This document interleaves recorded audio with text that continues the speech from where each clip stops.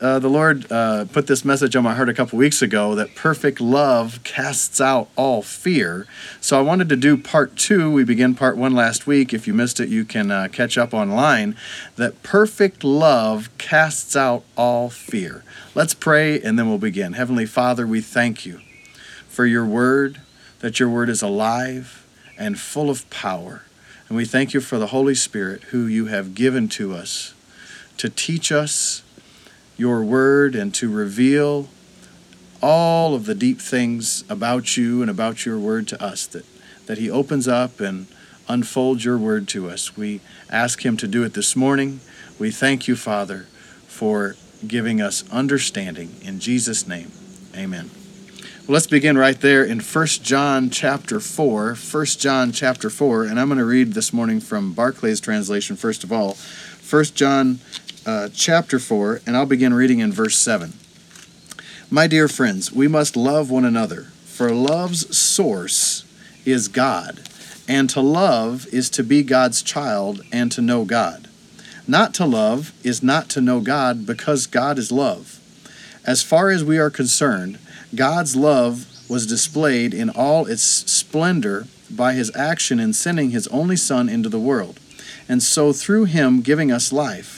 The wonder of love is not that we loved God, but that he loved us, enough to send his Son to remove the barrier that our sins had erected between us and him. My dear friends, if God loved us like that, it is our duty to love each other. No one has ever seen God, but if we love each other, God becomes an integral part of our lives, and his love is perfected in us. The proof that our life is joined to God's life and that his to ours is to be found in the share of the Spirit which he has given to us. Further, we declare from personal knowledge, because we were eyewitnesses of the facts, that God sent his Son to be the Savior of the world. If any man accepts and states as an article of faith that Jesus is the Son of God, God enters into his life, and he into God's. As for us, we have personal knowledge of and faith in the love which God has for us. God is love. So then, if a man lives a life of love, I love that. If a man lives a life of love, he enters into the life of God, and the life of God enters into him. So what we're talking about today is how to enter into the very life of God, and how for the very life of God to enter into you. You might say, well, I'm born again. I thought that Romans 5:5 said that the love of God has been shed abroad in my heart by the Holy Spirit. Well, that's true. But there is a legal side to our redemption, and there is a living, vital side. And so John is talking about the living, vital side. That God is love, so that if a man lives a life of love, he enters into the life of God. It's almost like you have within you, a potential energy. Before I've talked about where you'll have for a bomb or a weapon of war, you'll actually have a nuclear weapon has so much potential energy, but it's not in usable form until it's activated. And so if you enter into a life of love, the very life of God becomes active form in you and to you. Oh, so good. So God is love. Verse 17. As far as we are concerned, love reaches its peak in that we are certain that on the day of judgment we have nothing to fear, because our relationship to this world is the same as his was. In love there is no fear. So far from that, perfect love banishes fear. Perfect love banishes fear. Let me finish before I get right there to the main subject that we're talking about. Fear is connected with punishment. If a man is still afraid, he has not yet experienced love in all its perfection. Our love, it has its source and origin in God's love. For God loved us before we loved him. If anyone claims that he loves God, while at the same time he hates his brother, he's a liar. For if a man does not love his fellow man, whom he has seen, how can he possibly love God, whom he has not seen? And indeed, the commandment that he has given us is that the man who loves God must love his fellow man too. Now let's go right back up to verse 18. In love there is no fear. So far from that, perfect love banishes fear. Fear is connected with punishment. Now, this series the Lord put on my heart when I was praying has to do with our relationships and who we're in a relationship with and the status of our relationships. So I've kind of used as maybe a word picture example my own children, in that when you have little children, we have 4 little children, and so many times they'll make a mistake and they'll do something that they know they shouldn't be doing. And, as a parent, depending on maybe how many pressures you have on you at the moment, or your state of mind, or how much sleep you have received in recent times, your flesh can kind of rise up, and your flesh can kind of try to dominate you before you even realize it. But I think one of the greatest truths that we could get from looking at the life of Christ, from feeding on the Word of God, from allowing the Spirit of God to make real to us the words of God that we have written in the Word of God, is the truth of love, and specifically here in 1 John 4, that perfect love casts out all fear. Or you could say, mature love banishes all fear. Or love that is mature will cause fear to go away. And so when you think of, say, a little child approaching you, and maybe they did something they shouldn't do. Maybe they took something that belonged to their brother or their sister. And maybe this is like the 10th time this has happened, and you have told them again and again. Well, what's going to happen is your flesh is going to tire of that. And your flesh is going to want to lash out and say, I told you, don't you do that. But you know what? That little child already knows what they did was wrong. And that little child is already conscious that they messed up. So if you think for a minute, the way the one approaching you that has messed up, the atmosphere in which they're coming guilty. They're coming knowing that they messed up. Many times thoughts are already coming, bombarding their mind, saying, you're so stupid. Why do you keep messing up? Why do you always fail like this? Why do you always do that? You just can't ever do anything right.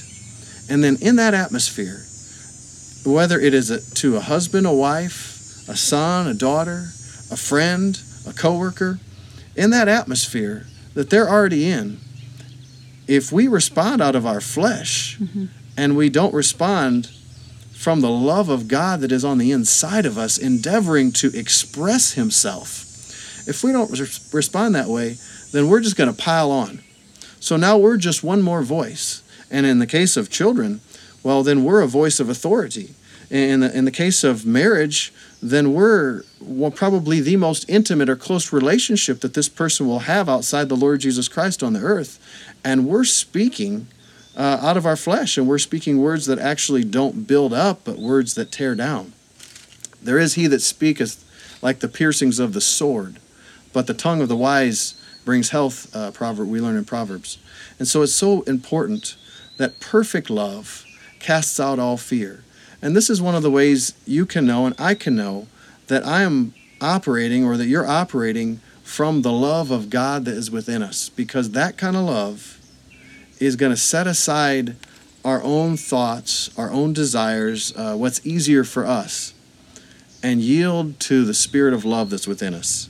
And then surround that person in faith and love, that, you know what, you can do this, I know you can do this, that the first thing you need to know right now is there is a love that goes beyond the mistake that you have made. It doesn't matter what mistake it was. It doesn't matter how many times you've made that mistake.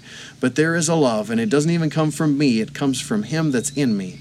There is a love that conquers all. And there is a love that conquers all of those mistakes and all of that barrage of thoughts that try to distract you and try to get you to, what the devil wants to do is he'll put thoughts in your mind, and he will trip you and make you stumble, and then he'll point at you and blame it on you and say, why'd you fall? Because he's evil, and he does not love you, there's no love in him. But God is love, and perfect love casts out all fear. Perfect love casts out all fear. I want to read real quick. It just left my notes here, but I want to read for you 1 Corinthians 13, 4 through 8, talking about the perfect love or the mature love. And this is in the Greek, it's agape. And this only comes from God. I can't produce this in myself. You can't produce it in yourself. No man could produce this. This is the substance of which God is made. And it is love. It is agape love. 1 Corinthians 13, verse 4, in the Amplified Translation. Love endures long and is patient and kind. Love never is envious nor boils over with jealousy, is not boastful or vainglorious, and does not display itself haughtily. It is not conceited, arrogant, and inflated with pride. It's not rude or unmannerly and does not act unbecomingly. Love, God's love in us, does not insist on its own rights or its own way, for it's not self-seeking. It is not touchy or fretful or resentful. It takes no account of the evil done to it, and it pays no attention to a suffered wrong. Well, you read this list and you realize this has to be something that's outside of me. But really, it's someone who is inside of us. We just have to yield to the Holy Spirit and yield to that love that is within us. This kind of love does not rejoice at injustice and unrighteousness, but rejoices when right and truth prevail.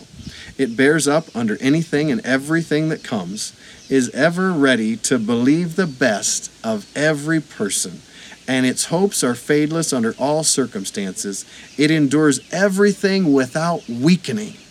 And so, as someone that wants to be perfected in love and give this kind of love to someone else, you got to meditate on this. You got to feed on this and say and speak that over yourself, that the love that is in me is ready to believe the best of every person. So I'm going to believe the best. One translation says, love puts the best possible construction on every single situation. In other words, love believes the best. Like we said last week, God is on your side. And if you're operating in this kind of love, you're not against anybody. You're not even in neutral towards people. But you are on their side. In other words, if I'm watching one of my little kids go through something, I can be, well, I'm the daddy and you're the child, which is true, and there's a realm of authority. But it's so wonderful to be able to come, put your arm around them, and say, let's walk over this bridge together. Like I heard Pastor Mark Hinkins say, recently, actually, he was talking about when he was around some horses, and they talking about training horses, and he had asked someone that was experienced at training horses, how do you get a horse to go across a bridge? A young horse, because they'll go and they're kind of rear up, and I even think it was when he was a child. And the old trainer said, well, you just tie him to an old horse who's already been there, and so you can come right alongside your children, and you can take them in your arms. And many times I do that to show love immediately in a situation when I know that they're aware of the gravity of the situation, the gravity of the mistake that they have made. And so instead of, just immediately, well, you shouldn't do that, I say, hey, you know what? Daddy loves you, and I believe you, and we're going to get through this. And, I make sure that they're rooted and grounded in love, the God kind of love, that in other words, my relationship with them, I'm not approaching them right now based on their mistakes. I'm approaching them based on love that I give freely, that they didn't do anything to deserve. And that is exactly how God looks at every one of his children. He loves you that way, and he loves me that way. And his love is perfect. It is fully mature. And his love casts out all fear. So, you can look to God, your Father, and if you're born again, he has become your Father. And you can look to him, and you'll notice every time that you've messed up, you turn to him. Never once did he condemn you. Never once did he say, well, you're a waste of time. I've given all I'm going to give for you. No, he has perfect love towards you, and he believes in you. And he believes that if you receive of his life and of his spirit, that all things shall be possible to you. God is a God of love. Love is one of the most significant subjects, one of the most significant substances, because God himself is love, and faith works by love. We read last week Mark 11:22 through 25.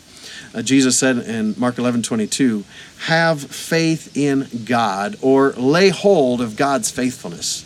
And then he talked about speaking to the mountain. And then he talked about whatever you desire when you pray, believe that you receive them. And he talked about how much what we say has to do with it, that we not only have to believe, but we have to say, and we have to speak what we believe. And then those things come to pass. But then verse 25, he said, and when you stand praying, he didn't say after you're done praying. He said at the moment that you are communing with me, that you are talking with me, at that moment, forgive if you have any little thing against anyone, that your Father which is in heaven may forgive you. What does that mean? Well, you know what? If you have any little thing that you're holding against people, your faith towards God will not work. And so examine yourself today. Examine yourself right now. Just say, you don't have to say it out loud, but just on the inside, pray to the Lord. Lord, is there something, that any little thing I'm holding against anyone? Because that will hinder your faith. In other words, you'll be looking to God, but whatever you've done to the least of these, you've done it unto me, Jesus said. And if we don't have right relationship with other people whom God has created, whom he loves, then how can we be in right relationship with him, the God of love? In other words, everyone, like we read in 1 John 4, everyone that loves is born of God. And so if we're not loving, and if we have any little thing against someone, we're holding this, even if it's a little thing, it'll hinder our relationship with the Lord, and it'll hinder our faith. Or really, I should say, it'll hinder our fellowship with the Lord. You're still in relationship, but your fellowship is affected. And so we just want to get rid of all that and just walk in the love of God toward every single person. And perfect love casts out all fear. Imagine that for yourself. Think of a time where you have messed up, where you've made a mistake. You might have to draw way back, or you might be able to think of just this morning. Just think of a moment when you've made a mistake, and maybe towards a relationship that you have. What was bombarding you? What was coming against you? And how did you feel? What were all these things coming against you? And would you rather have someone that comes right alongside you and says, hey, we're going to do this? With the power of the Lord and the love of Christ, we're going to get through this. Or would you rather have someone point at you saying, why'd you mess up? You always mess up. Well, I think we know the answer to that question. But many times if we don't think of our own selves in those situations, it's real easy to be short with other people and say, why'd you do that? I can't believe you did that. And really, that's not operating in the love of God. Perfect love casts out all fear. So this week, I encourage you, starting right now, you just endeavor to let the love of God dominate all of your relationships, every situation. And then remember, perfect love, or love in its mature form, casts out all fear.